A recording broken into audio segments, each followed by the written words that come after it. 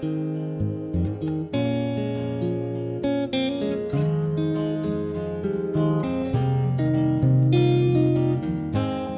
it's unusual for almost every poet in the 19th century. And it's very conversational. It's very intimate. It's very private. It's also very angry. And anger is still an emotion forbidden to women.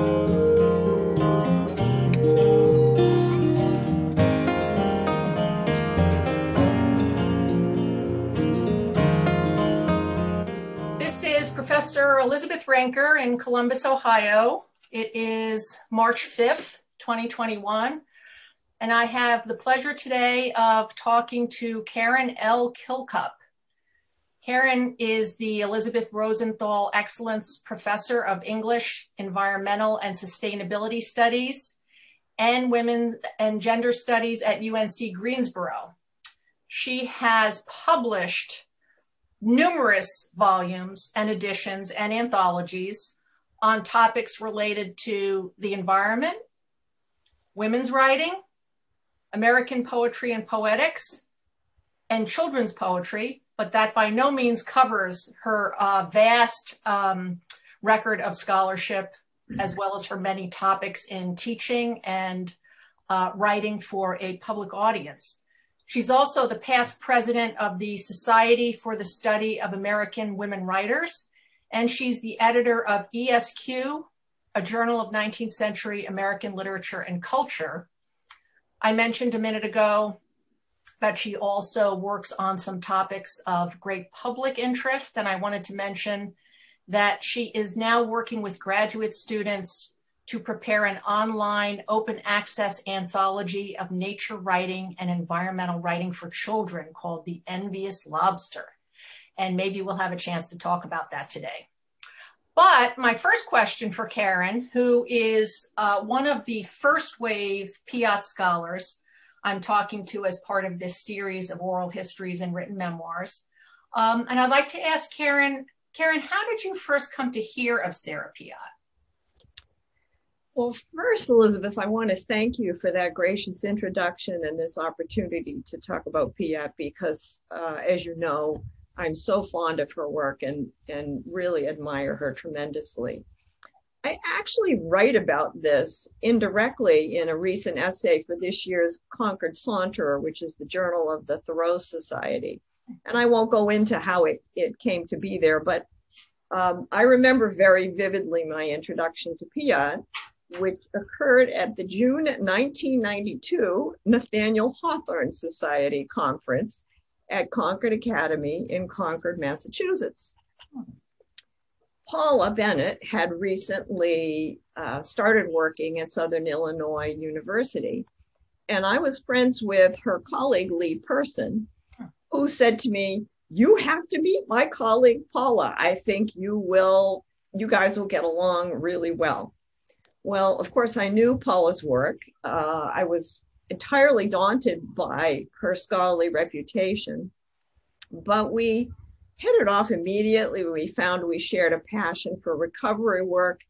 And in the course of our conversation, she told me about Piatt and described some of the poetry.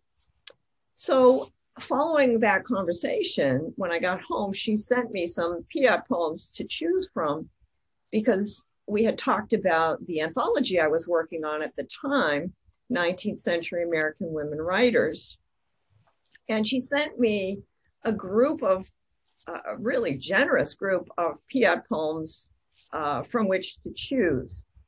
And the first poem that I read, I think, was Giving Back the Flower, which just knocked me over. So modern in sensibility and voice. And among that group, my other favorite is, I think, The Funeral of a Doll, which I hope we can come back to, because I think it's one of Piatt's best poems, and it's one that kind of sneaks up on you.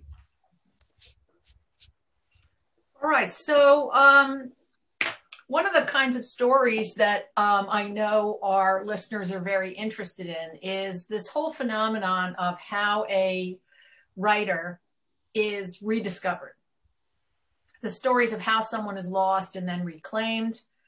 And as you and I are both aware, these are stories that are being told all over public culture at the present time, as in the case of the New York Times series of obituaries for women they did not cover the first time. And I'm sure you have a lot of conversations with people you meet, as do I, about, what happened to these women? And I happen to have a lot of conversations in particular about Sarah Piatt, but you have been such a force in scholarship for recovering women's writing more generally. I wonder if you could talk to us a little bit, first of all, about that larger scholarly work that you've done, recovering women writers, and then maybe we can move to more of a focus on Sarah and talk about some of those poems you mentioned. That would be great. And I actually, before we had this conversation, I went back to each of my books that references Piatt in some way. And so I think it would be great to be able to touch upon that more specifically. My recovery work really began, as I think it has begun for so many of us, with my teaching. At the time, when I first started my academic career, I was teaching some women writers, but of course, like many people, I was trained in the canon. So when I took an American Renaissance course, there was not a woman to be found, and that includes Emily Dickinson. I was told that Harriet Beecher Stowe was popular trash. Later on, I was told that regionalist writers like Sarah Orne Jewett, Rose Terry Cook, even Kate Chopin were simply very limited regionalists. So what motivated me to get started in earnest was preparing, at the time, mimeographed copies of women's writing to supplement the anthologies that were at the time essentially all male writers. And I spent a whole summer, and this was long before we had scanners, long before we had the internet. I spent a whole summer in the unair conditioned wing of Yale University, their American wing of their library. And I read every single woman writer that I could find in that wing. I want to note that it was 100 degrees that summer. So recovery work was arduous in many ways. I came home after that summer with a tall 4-drawer filing cabinet full of photocopies from which to distill an anthology of women writers. But that anthology became the basis for my teaching at the University of Hull, and I've used it ever since. All right, so one of the parts of this whole story that is really riveting, I think, for people who are interested in this topic, and also of tremendous use for other scholars doing this kind of work, is the question about where you find stuff. And, we live in an age, as you know, from being a teacher, where there are a lot of kind of default assumptions that you just go to Google and everything's there. And of course, when you're doing this kind of work in primary sources, that is by no means the case. And the detective hunt part of the work that we do is something that people find very interesting. So your story about going to Yale and working in the 100-degree library, just looking at sources and making copies, it's a really interesting story. And I wonder if we could just unpack that a little. So those early copies you were making to use in teaching, and then if I understood correctly, they were sources for your Blackwell anthology, right? Yes. And just so our listeners know, I have the book right here on my desk. It's called 19th-Century American Women Writers, an Anthology, edited by Karen L. Kilcup, if you'd like to find it. And it is a hefty volume of 500 plus pages. closer to 600 actually. And this is partly what I meant earlier when I said that Karen has done a vast amount of groundbreaking work on recovering women writers more generally. And Piatt is one of the writers she has worked on and returned to multiple times. So that's why I wanted to capture both these elements of Karen's research. So when you were looking at those sources, Karen, did you have sort of an order of attack? Like, did you start with anthologies? Did you start with newspapers? Did you start with literary magazines? How did you think about where to look to find things? Well, I actually started with single author volumes because that was the method that was most readily available, right? So you could just go from A to Z in the American wing. I will say that in doing that work, I was guided partly by suggestions from colleagues, because when I knew I was going to put this anthology together, I wrote, and I mean wrote, I did not email, I wrote to colleagues across the country and in fact in Europe as well, asking for their suggestions. What writers were they teaching and reading and writing about that they really wanted me to look at for inclusion in this anthology? And I'll just give you one really notable example of the generosity of scholars in helping me focus a bit. Nell Irvin Painter, the distinguished African-American historian at Princeton, sent me actually a copy of what she took to be the really authentic version of Sojourner Truth's Ain't I a Woman speech. And that's how that version came to be in my anthology alongside the more familiar version. Wow. So that was one really important element in recovery. A second important element was simple serendipity. You cannot have that kind of serendipity when you're looking at online databases, because you can be going along a library shelf and you might find something that you didn't even know about, or that it's not cataloged in the right way. And so many of the things that I came upon were just marvelous surprises. Wow. And then, of course, once I sort of narrowed things down and found writers whom I found compelling, I also went to the magazines, which often had much more innovative work than some of the single author volumes, because publishers wanted to be sure, of course, that they sold. Now, this is kind of a side note, but our listeners will see that elsewhere in this series of recorded interviews, I spoke with the former curator of rare books here at The Ohio State University, with whom I worked to start our Piatt collections here at Ohio State. And in my years of working with him, I always found that he had a phrase that I loved and I use in my own teaching now, which is getting at the phenomenon where you're working with these old materials, as you were in that American wing at Yale. And because so few people have actually used these books, because they have become forgotten in some sense, a lot of times you find stuff stuck in there by a reader from 1880 or whatever. And my colleague Jeff Smith always calls this, his phrase is junk in books. And I say to my students, it's just like today, like you use some random thing for a bookmark. You're reading your mail, you stick a letter in there, and it's not uncommon to find things tucked in books. And one of my favorite stories about this, which I'll tell just recently, is I was over in my rare books library here preparing a class on archival research methods for my undergrads.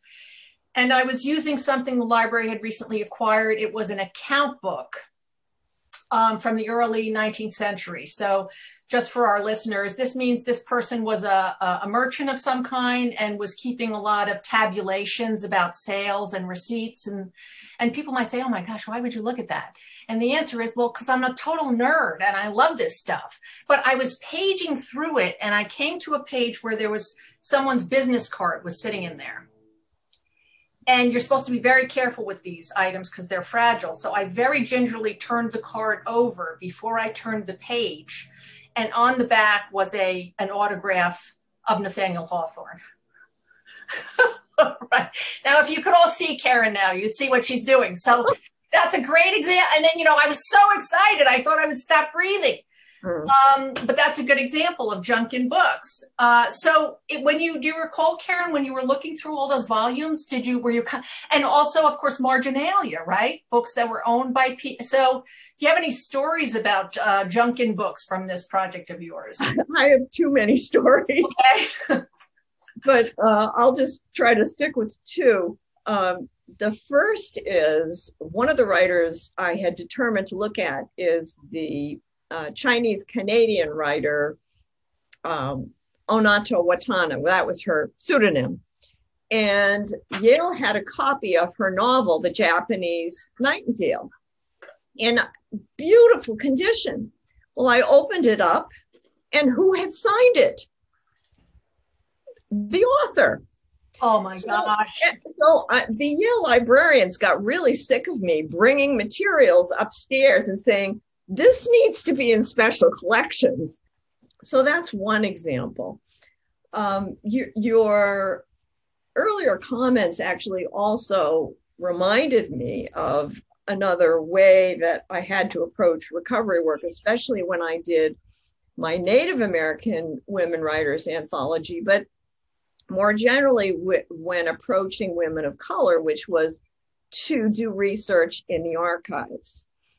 Buffalo Bird Woman, I think, was, I got a lot of material from, I want to say, the Minnesota Historical Society, and they were fantastic in helping. But the one I want to point to that I think you will love was when I was doing the edition of domestic servants, Lorenza Stevens Bourbonneau's travel diary, European travel diary, where she went on the grand tour with her family, the Francis Cabot Lowell II family, and they went to the Great Exposition in London, and they went all over Europe. At any rate, she kept these little pocket diaries throughout her trip. And when I went to the Massachusetts Historical Society, I was reading through them and transcribing them carefully. And a lot of them have these little inner compartments. I mean, many of them are smaller than a cigarette packet. And one of them, when they were in France, Switzerland, it was right around that area. I opened it up, and inside there were two items that shocked and amazed me. One was a flower, pressed flower that she had gathered at the foot of Mont Blanc. Oh my gosh. And the second was a baby tooth that belonged to the little boy that she was caring for, Eddie Lowell. Oh my gosh. That's amazing. That's amazing. Very close to Eddie. And in fact, he communicated to her while he was on his honeymoon. Wow. So. Yeah, that's a great story. Boy. And those things, not only do they have this kind of affective power, something you wrote about in your recent book, Who Killed American Poetry, which I hope we'll talk about as well. They have this kind of affective power, but from a much more practical standpoint, sometimes they help you date. They help you date things. So these are really useful examples, I think, of this kind of detective work when that's involved for a scholar like yourself, who's genuinely discovering new things and bringing them to attention. Can you tell us a little bit, I want to back up for a minute to a detail of something you said and then go back to your Blackwell. Did I hear correctly that you said that when you were a student, Emily Dickinson was not yet being studied as a canonical poet? Well, I wouldn't say she was not being studied as a canonical poet. Okay, tell us a little bit about that. Yeah.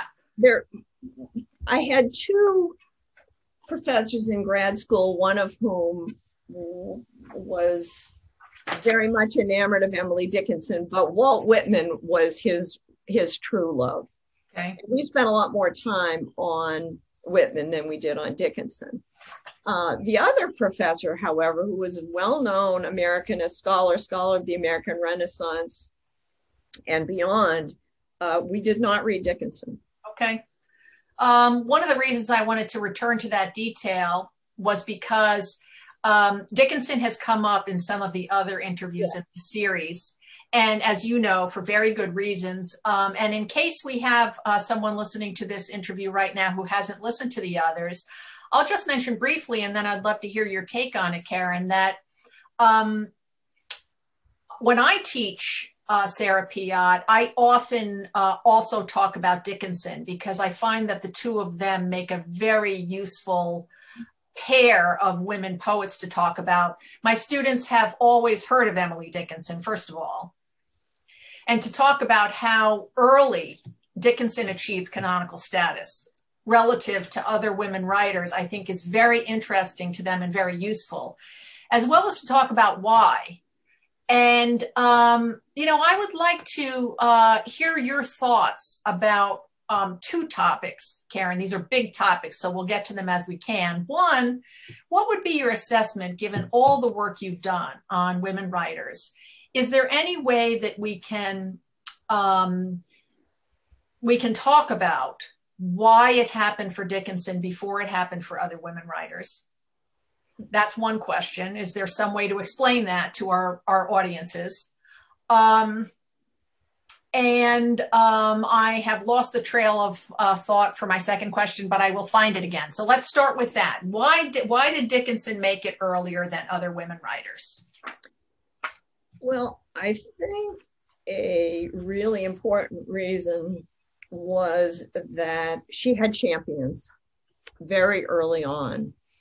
And those champions continued to work on her writing, to produce editions of her writing. I'm talking now, of course, about Thomas Wentworth Higginson and Mabel Loomis Todd. Mm-hmm. And, Higginson wrote reviews. The two of them wrote really, actually, I think, quite helpful introductions to Dickinson's poetry, despite the fact that they regularized it in ways that many of us find nauseating. But it helps to have a champion. And I think that they helped perpetuate her relationship and just at least keep her in the public long enough for scholarship to catch up with her. Huh. The other thing, as you know, as I talk about in Who Killed American Poetry, was that the standards for American poetry were changing at exactly the moment that she surfaced in the public eye. And so it's really quite interesting because she became, I think, a popular favorite long before she became an academic favorite. And ironically, and maybe oddly, that popularity helped preserve her until we could acquire the interpretive tools in academe and the openness to really see her for the genius that she is. Mm-hmm. Okay. Yeah, great. Thank you. I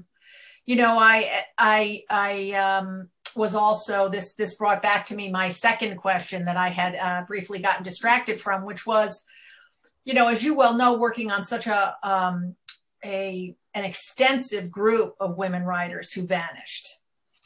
I wondered if you could talk to our listeners today a little bit about, at least in the broad brushstrokes, whether you think there's some general way to account for that. I often say to my students, we do need to take every recovery case. In some ways, we need to go deep into the research and tell each story separately because they're all going to be different somehow. But it's possible we can make some historical generalizations that are still accurate. So, for example,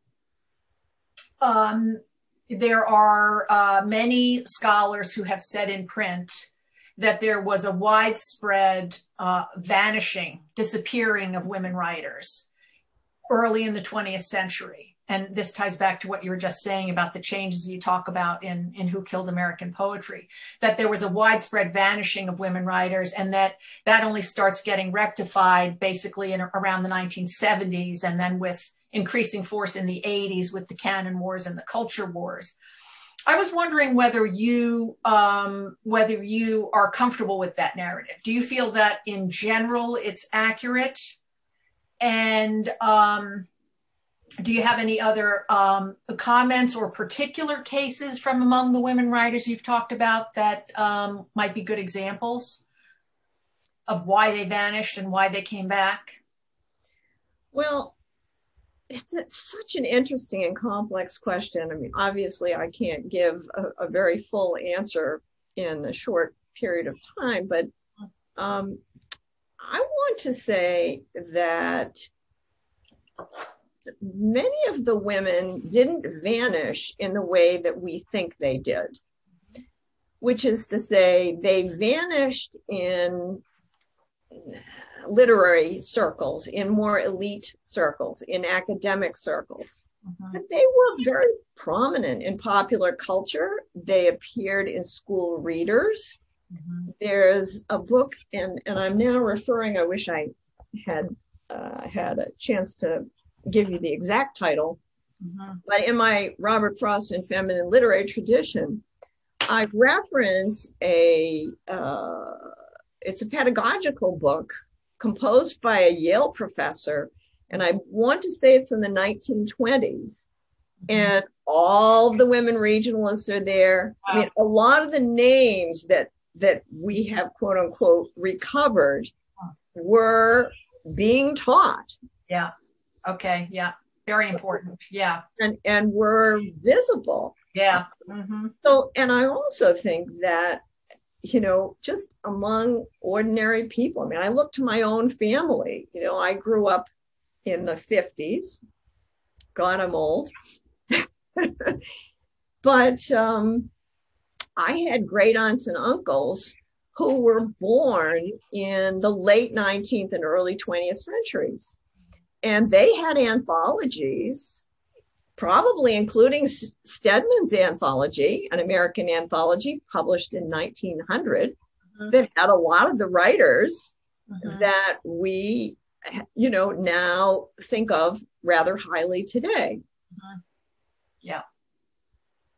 So, and, you know, also I have to say, and I say this also in the Frost book, that the male writers were not at all averse to, well, I'll say borrow from their female counterparts.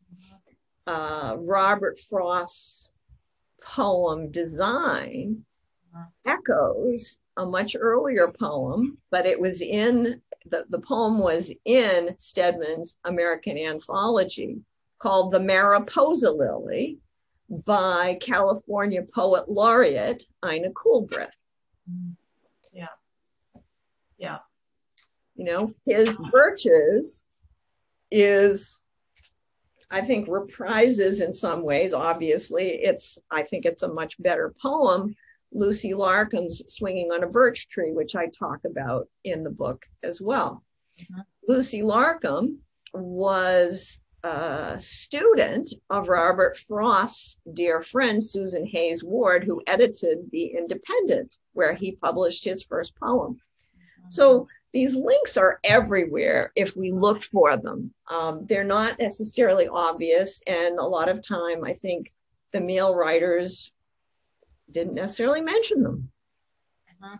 Yeah.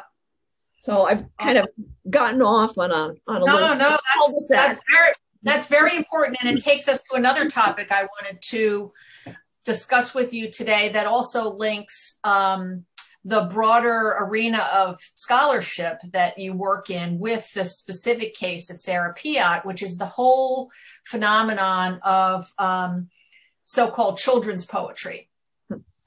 So I want to sort of I'll just pose a few questions about that, and then just ask you if you might talk about it in a general sense. First of all, I'll mention again for our listeners that you and Angela Sorby have published an anthology of 19th century American children's poetry called Over the River and Through the Wood, including the works of many poets, including Sarah Piatt.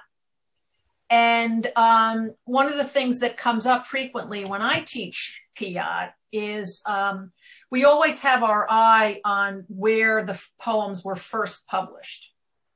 So, of course, as Paula Bennett pointed out in her pioneering work, Piatt was publishing in a lot of different periodical venues, including newspapers, political newspapers, including elite literary magazines, but also publications for children like Youth's Companion. And sometimes you get a great sense of cognitive dissonance in the classroom when you look at the content of the poems that are being published in the vehicles for children. And to one of our contemporary readers, you just think, oh my gosh, that's completely the wrong venue. But could you talk a little bit to our listeners, Karen, about the culture of publishing poems for children during the years of Sarah's career? Like, what do we make of a woman poet who's publishing at all these different niches in the marketplace? Well, she was doing what so many 19th century writers did, but especially American women, many of whom had to earn their living, like Lucy Larcom, which is to say they published wherever and whenever they could. Now, Sarah's a kind of an interesting and somewhat different case in as much as, unlike some of the poets who published children's poetry, and I need to go back at some point and say a little bit more about the trajectory of children's poetry over the century, because it's not uniform as you might expect. But for Sarah, I think what makes her work so powerful for me and for Angela as well, and why we included 13 of her poems in our collection, is that she is a virtuoso cross writer. That is to say, she can write poems that speak very differently to children and to adults. And The Funeral of the Doll is perhaps the best exemplar of that. Now, let me give you another example, because I've just been working with this as I work on The Envious Lobster, and that is William Cullen Bryant's To a Fringed Gentian, which almost everyone credits with being first published in his, I think it's 1832 poems, if I'm getting it right, but was first published in the Juvenile Miscellany in 1828. So he and so many other writers were publishing in venues for children, or like the Carey sisters, who published a single author, a twin author volume, if you will. Oftentimes those poems would be just that appeared originally in a children's venue would be published just as poems in a collected works. So there was no sort of hard and fast distinction between the two audiences in the same way that we make those distinctions. I think that was a later in the century phenomenon. Okay. Yes. Now, you said you wanted to return to the trajectory of children's poetry over the century. Was that the point you wanted to get at? That was the point, right, that I wanted to make. I also did want to say that Piatt is cross-writing not just for children and adults, but she's also cross-writing for popular and literary audiences, for male and female audiences. So it's much more complicated than just, children, adult. Yes. Now, a few minutes ago, you said maybe this is a good time to go back to it, that you hoped we would be able to talk a little bit about The Funeral of a Doll. Okay. Is this a place where you might want to pull into that poem? And because, again, our listeners likely don't know this poem. And one of the things I'll say about our series more generally is that as I have the pleasure of talking to different people, when a particular poem comes up, sometimes I pull my volume down from the shelf and I open to the poem, and it gives us a chance to at least read a few lines to people who are unfamiliar with the poem, give them a sense of what's happening in some of these poems. And it's a great way to introduce unfamiliar listeners who are unfamiliar with these poems to the idea of how Sarah writes and why the poems are interesting. So I just yanked my copy of Paula Burnett Bennett's selected edition of Sarah's work called Palace Burner, which came out in 2001. And for any listeners who might want to grab a copy of this book, you'll also see that she follows each poem with the date of publication. In this case, The Funeral of a Doll was published in a Washington, D.C. newspaper called The Capital in 1872. And one of the reasons that's significant is that that was a political newspaper. And it's very, very rare now. It's hard to find. So let me mention also for interested listeners, we at Ohio State have digitized every issue of that newspaper during the years that Sarah was publishing in it and the years that it was being edited and managed by her cousin by marriage, Don Piatt. That's D-O-N-N, 2 N's. Don Piatt, who was an extraordinarily famous writer and journalist during the Civil War and Reconstruction. He too has almost completely vanished from public memory, but he was a very important figure. So you can find The Capital on the web now, free to the public, digitized by Ohio State, and you can see Sarah's poems in it, and this would be one of them.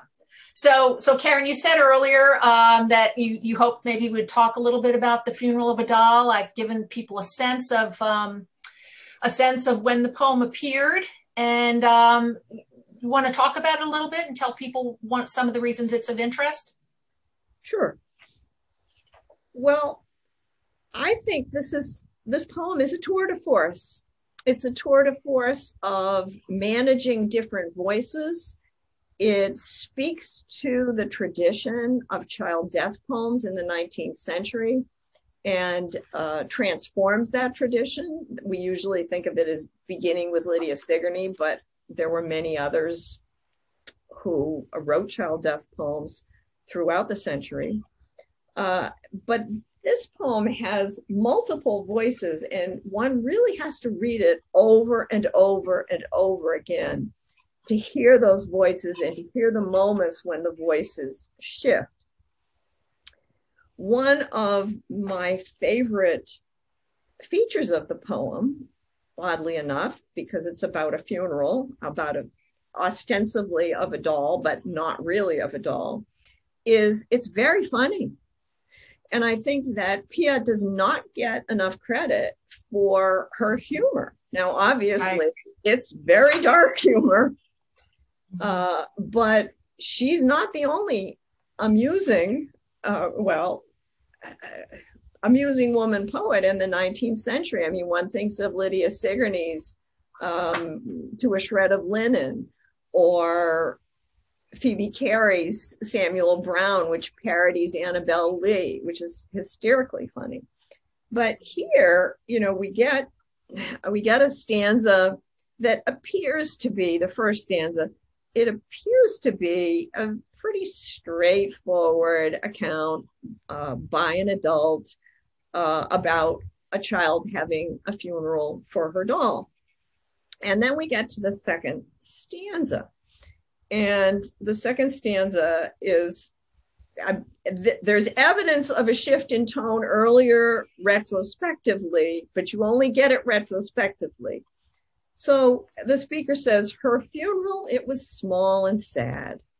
Some birds sang bird hymns in the air. The hummingbird seemed hardly glad, spite of the honey everywhere. The very sunshine seemed to wear some thought of death caught in its gold that made it waver wan and cold. Then, with what broken voice he had, the preacher slowly murmured on, with many warnings to the bad, the virtues of the doll now gone. Well, the parenthesis just, it's a flag, to us to pay attention as readers to the fact that this is not a funeral of a doll. And that in some sense, while the narrator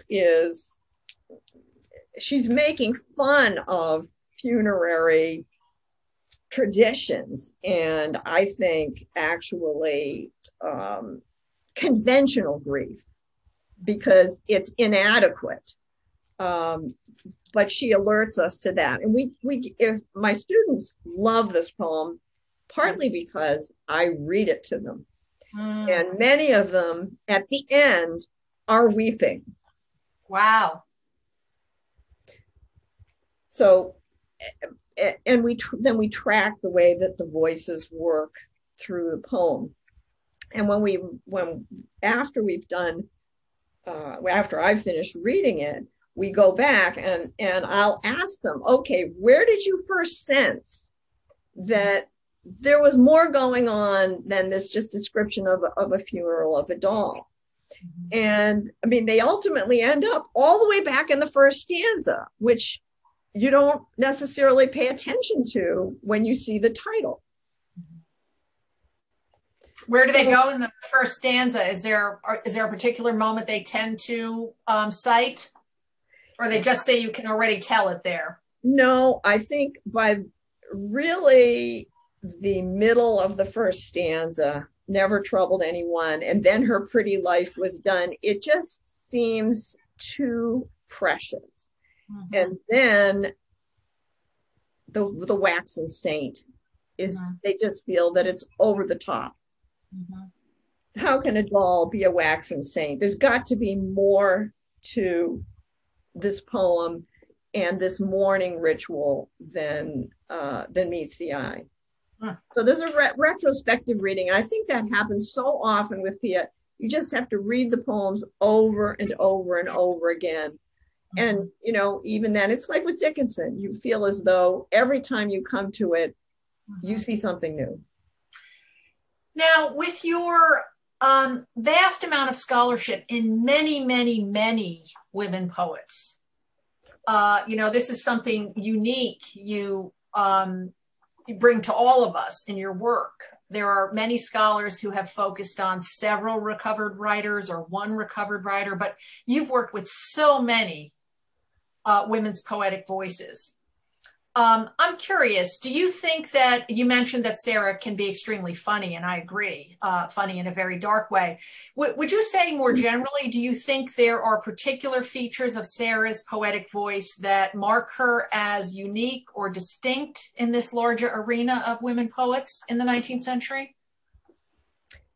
Wow, that's a really tough question. Yeah, it is. When I was putting together the 19th Century American Women Writers Anthology, I'm going to answer this question quite indirectly. Okay. When I was putting together that anthology, and Paula had given me this huge sheaf of Piet poems, I chose poems on several bases. I chose her selections on several bases.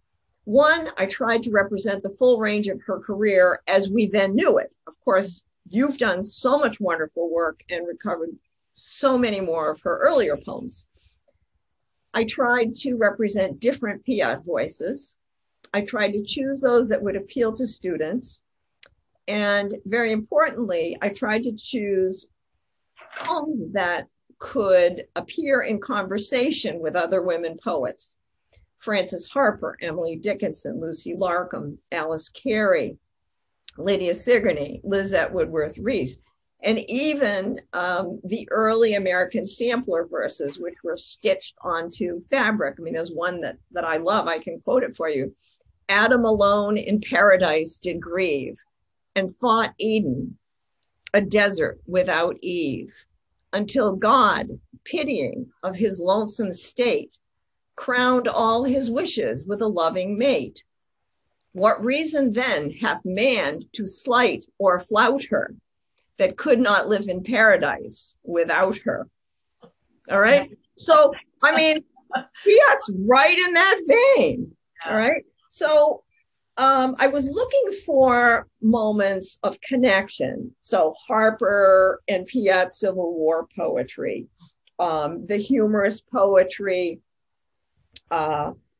Sigourney and Piat and so on. But you did ask me what I found distinctive about her. And one of the things that I have struggled to try to understand, and I'm not there yet, but it's her descriptions of nature, because of course, you know, I'm very interested in environmental writing and nature writing, and her descriptions of nature is not about nature in Piat.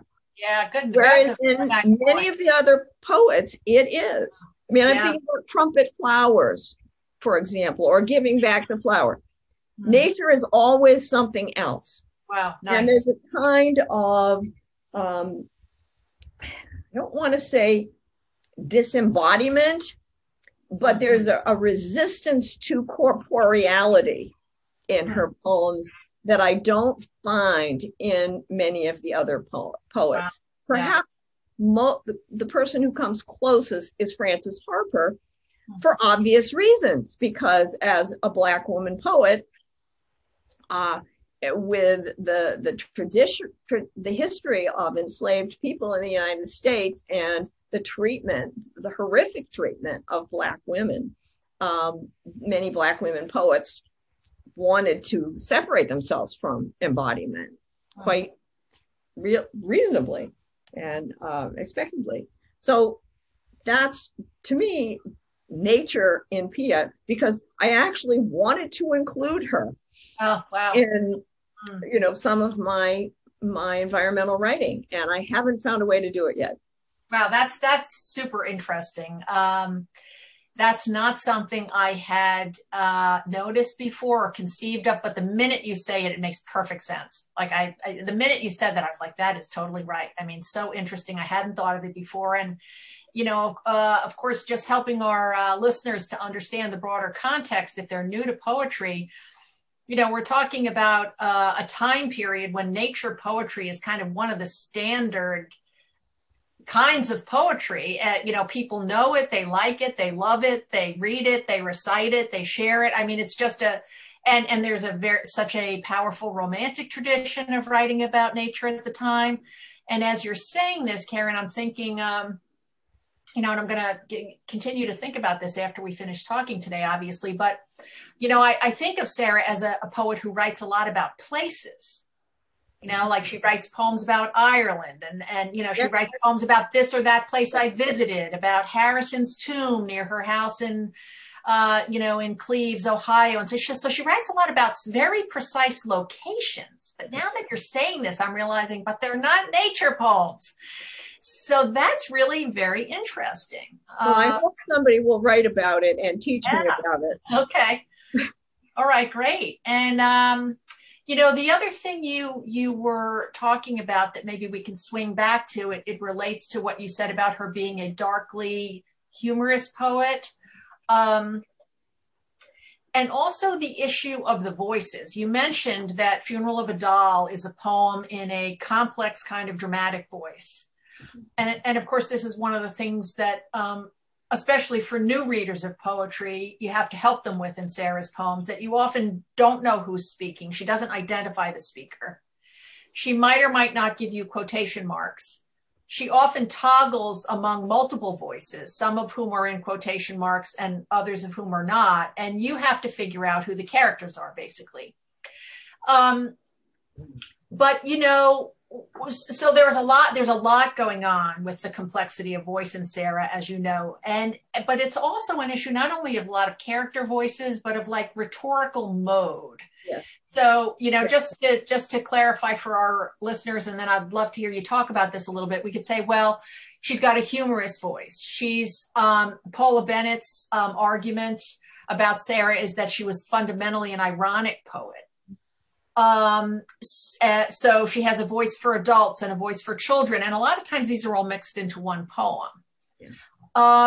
So do you think that writing in that kind of array of voices is something you see among a lot of women poets?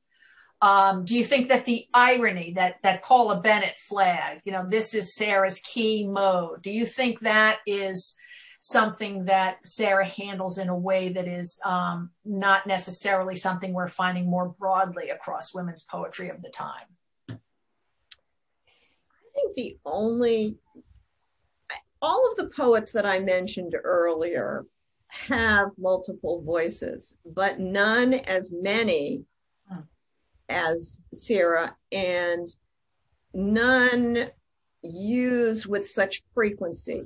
I think many of the others tend to follow in sort of clusters of modes. So, for example, you might say that the Carey sisters wrote predominantly sentimental poetry, but they did also write some culturally dissenting poetry, such as Phoebe Carey's poems, The Parodies, and also Alice Carey's, one of my favorite poems, The Seaside Cave, which it's Poe-esque, but it's also very much a critique of Poe and the men who romanticized women. So, I think other than Dickinson, no one has her range, and I think she was almost uniquely capable of calibrating that range for the audience that she was planning to reach. Now, this takes us to another topic that you can really help us with. And of course, here I'm posing the question, having had the terrific experience of reading Who Killed American Poetry, From National Obsession to Elite Possession. And for our listeners, we'll focus for a minute on that subtitle, From National Obsession to Elite Possession.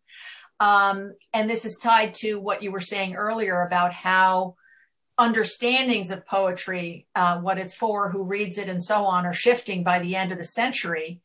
Can you talk a little bit, Karen, about how you feel that the culture of reviewing that you break down in such scholarly depth in this book, how did being reviewed affect Sarah's career or her reception? Can you talk a little bit about reception for Sarah? It's one of your unique areas, I think.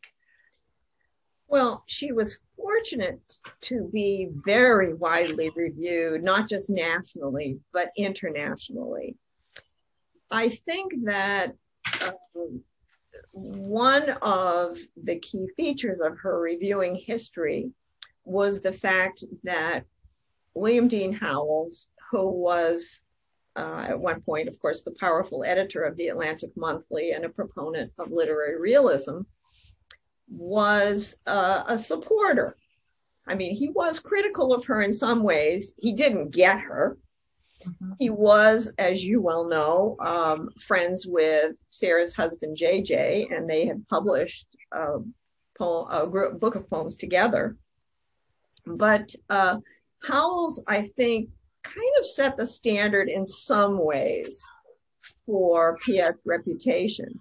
But it wasn't just Howells. I mean, it was the reviewing climate after the Civil War. The Civil War, as I talk about in Who Killed American Poetry, was a kind of hiatus period when a lot of the criteria that reviewers had been emphasizing earlier in the century were suspended for a period.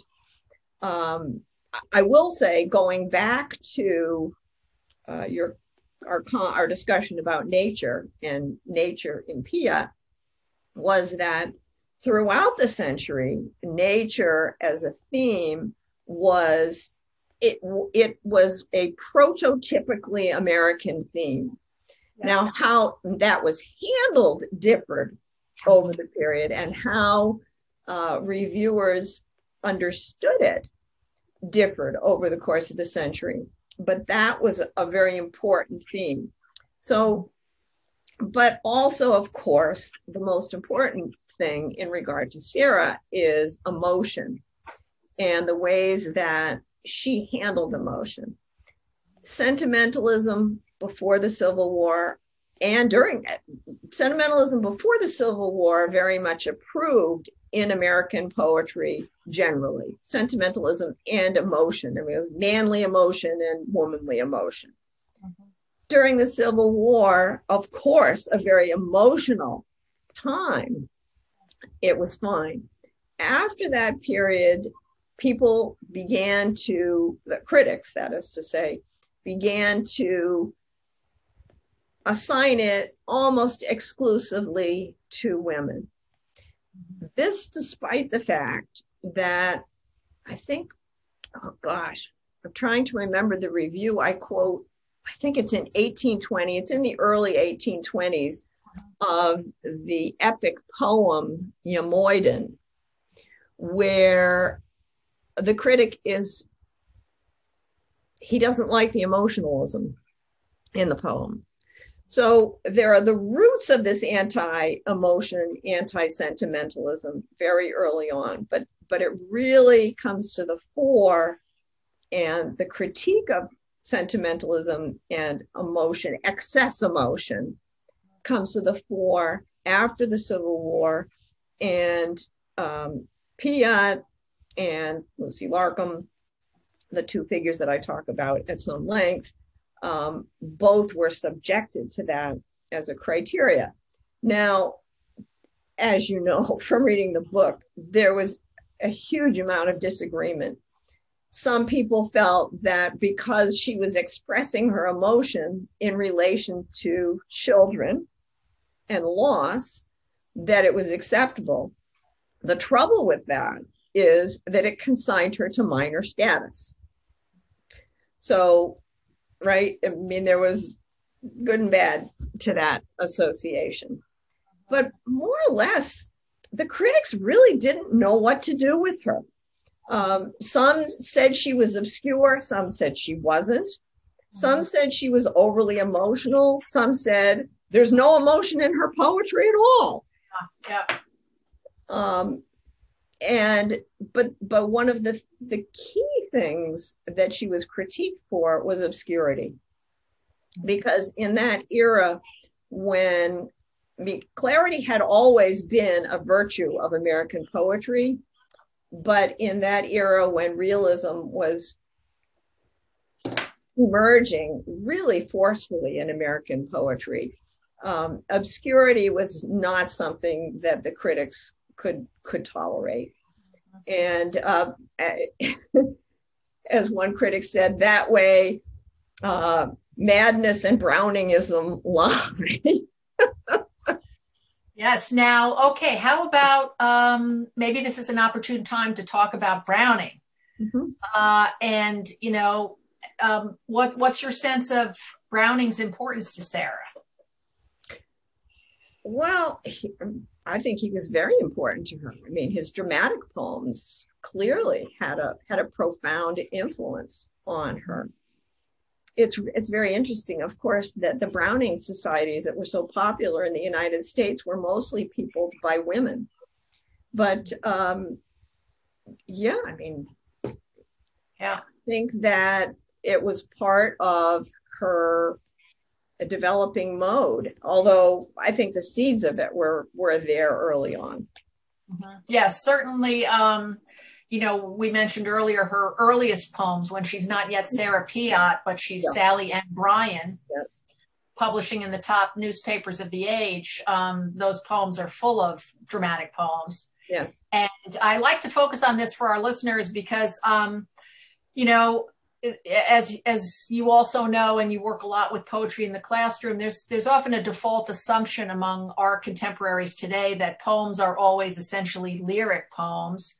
by which I mean, just for our audience's greater understanding, if they're unfamiliar with poetry, basically a poem that's always someone talking about their own personal emotions or subjectivity, just like a pure record of how I feel. And in the 19th century, when poetry was so popular and so much a part of everyday life, people were very flexible about recognizing poems of all different kinds, and they didn't have that default assumption. And of course, we're talking about an age when, Shakespeare is one of the most popular writers in America.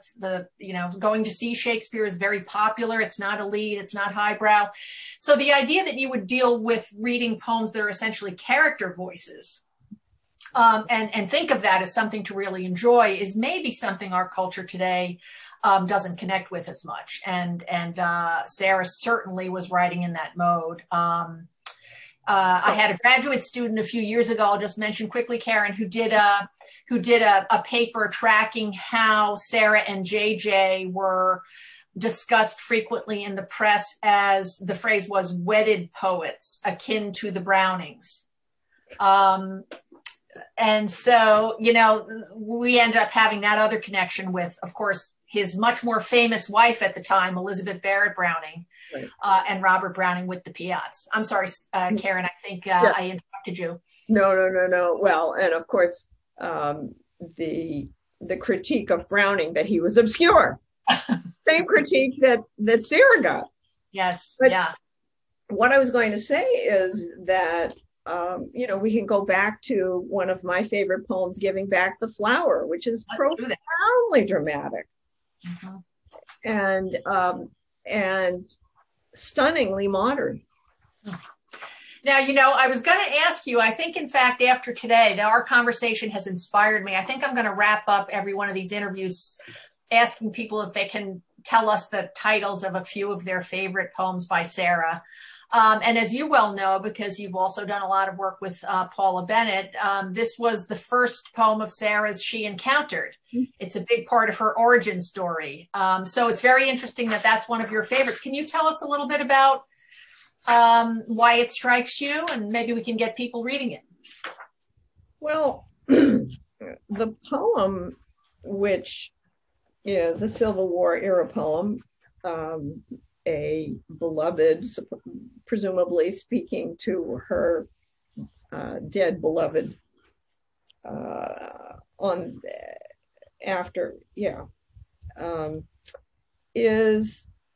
it's set in very long lines. And that's unusual for her, right? Her lines aren't usually that long. Well, it's unusual for almost every poet in the 19th century. And it's very conversational. It's very intimate. It's very private. It's also very angry. And anger is still an emotion forbidden to women. But certainly in the 19th century, it was not an emotion that women were expected to or even able to express. And so I think that's one of the reasons that this poem seems so compelling to me. Yeah, that's a great point about Sarah's angry voice. And you're getting me thinking about other places where we might talk about that as well. Definitely you hear it in some of the relatively small number of letters that we have to date actually written by Sarah. And you can hear that voice coming out sometimes, and she's not going to apologize for it. This was also, interestingly, one of the poems, as you know, chosen by John Hollander when he did his Library of America edition of 19th century American poetry, and he chose this one. So, sometimes when I talk, especially with first wave scholars like yourself, and maybe we can talk about this for a few minutes now before we run out of time, is where you think we are in the recovery and where you think it might need to go. I sometimes like to talk to people about what they think at the present time have become the signature poems by Piat. We know that it will evolve over time, but where we are with that now, And given that you picked this one, Hollander picked it, Paula picked it, I'm thinking this might be one of those poems. I think definitely. The Funeral of a Doll, I think it should be one of her signature poems.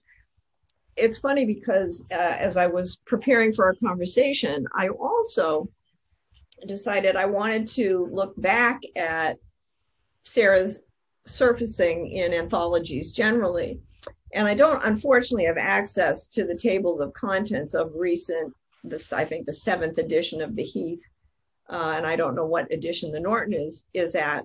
But I thought it would be very interesting to see what poems those anthologies were presenting. I think Palace Burner, of course, is going to be on everyone's list.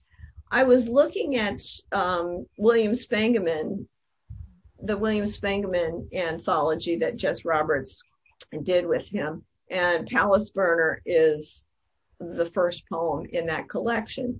But I don't think maybe Army of Occupation I would have chosen, but I'm not sure I would have chosen any of the others as my favorites anyway.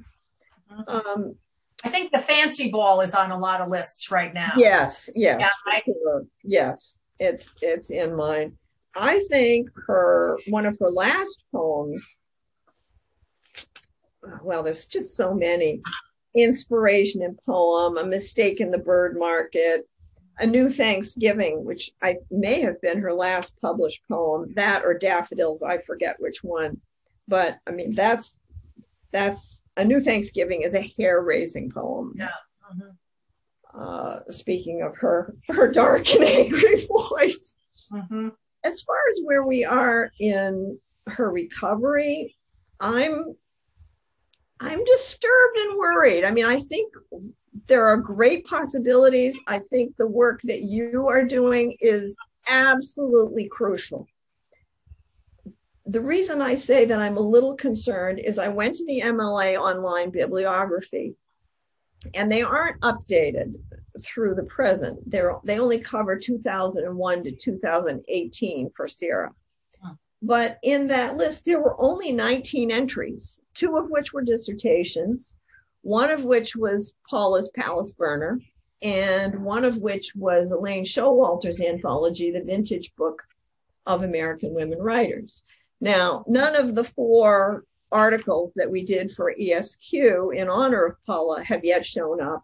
Who Killed American Poetry hasn't shown up. But still, we're only, even if we add those, we're only at 24. So there's work to be done. And so I guess we need to say that there are challenges and opportunities. And one thing that I'm always encouraging people to do, because I think it's a very productive strategy in getting people back in the canon, is what I did in Soft Canons, which was the collection I did. I don't remember the date, sometime in the early 2000s, where I asked contributors to pair a woman writer who needed to be recovered with a canonical or well-known male writer. Because to get that kind of legibility, we almost have to invite our colleagues and our students to read, and they won't read if it's just an article on Piatt. They're much more likely to read if it's an article on Piatt and Dickinson, for example, or Piatt and Whitman, which to my knowledge, nobody has done yet. But I think as a strategy, that's something that we need to do. We need to the degree that we're able to influence anthologists to try to ensure that she continues to be in anthologies.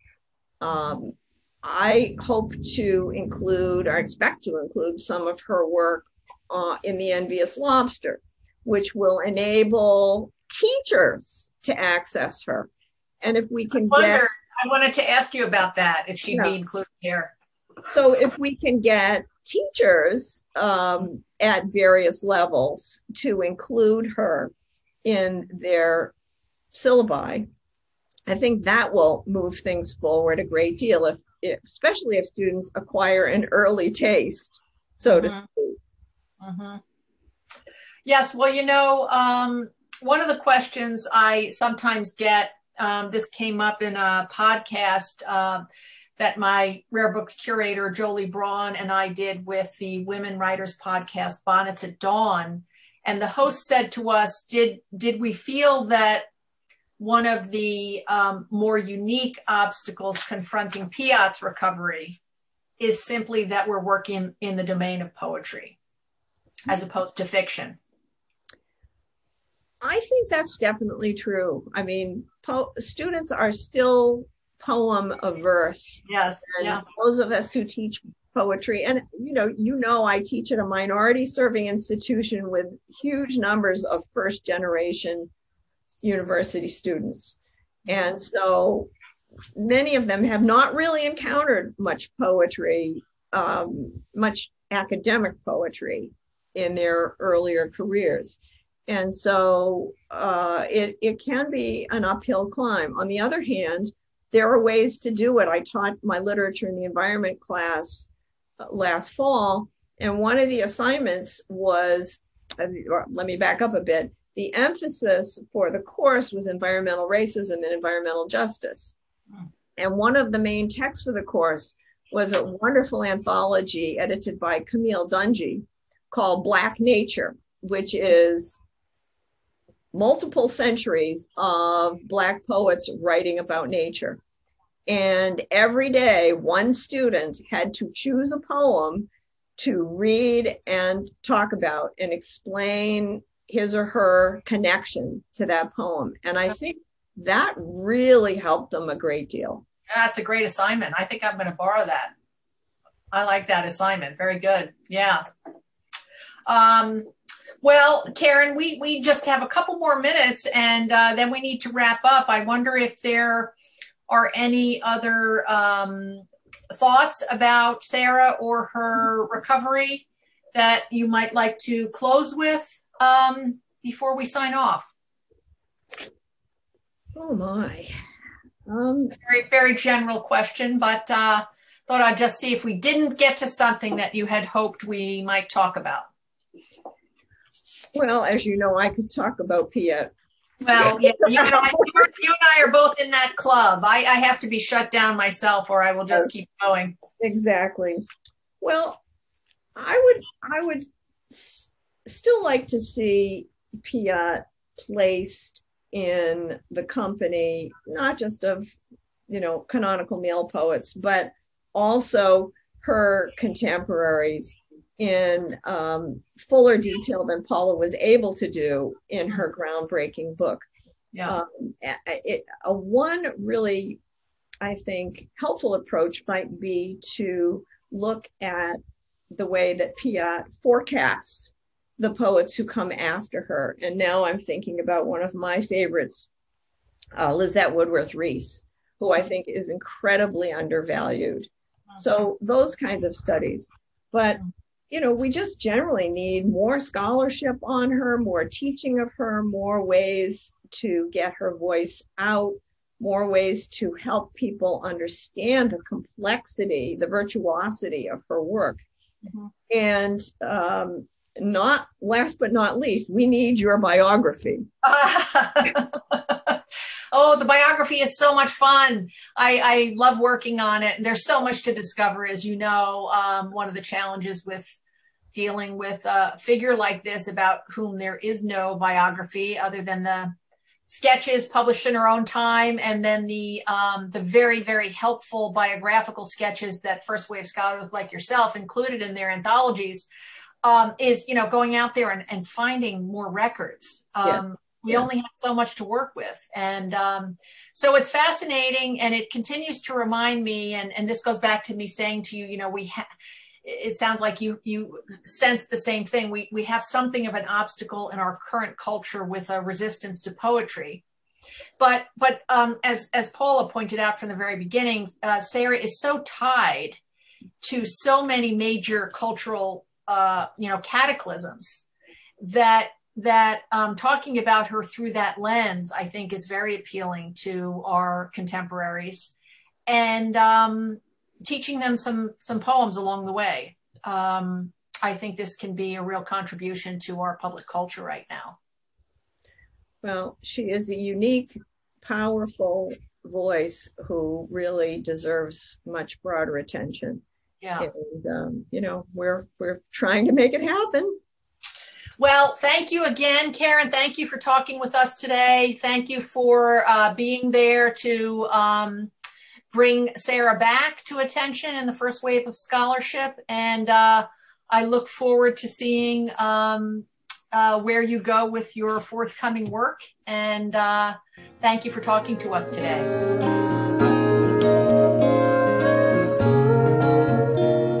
Discovering Sarah, America's Lost Great Writer, is produced and recorded in Columbus, Ohio, with the support of The Ohio State University College of Arts and Sciences Technology Services Studio, The Ohio State University Rare Books and Manuscripts Library, and The Ohio State University Knowledge Bank. Sound engineering by Paul Kotheimer, produced by Kayla Probian, and featuring the song The Heresy of Paraphrase by songwriter One Man Book.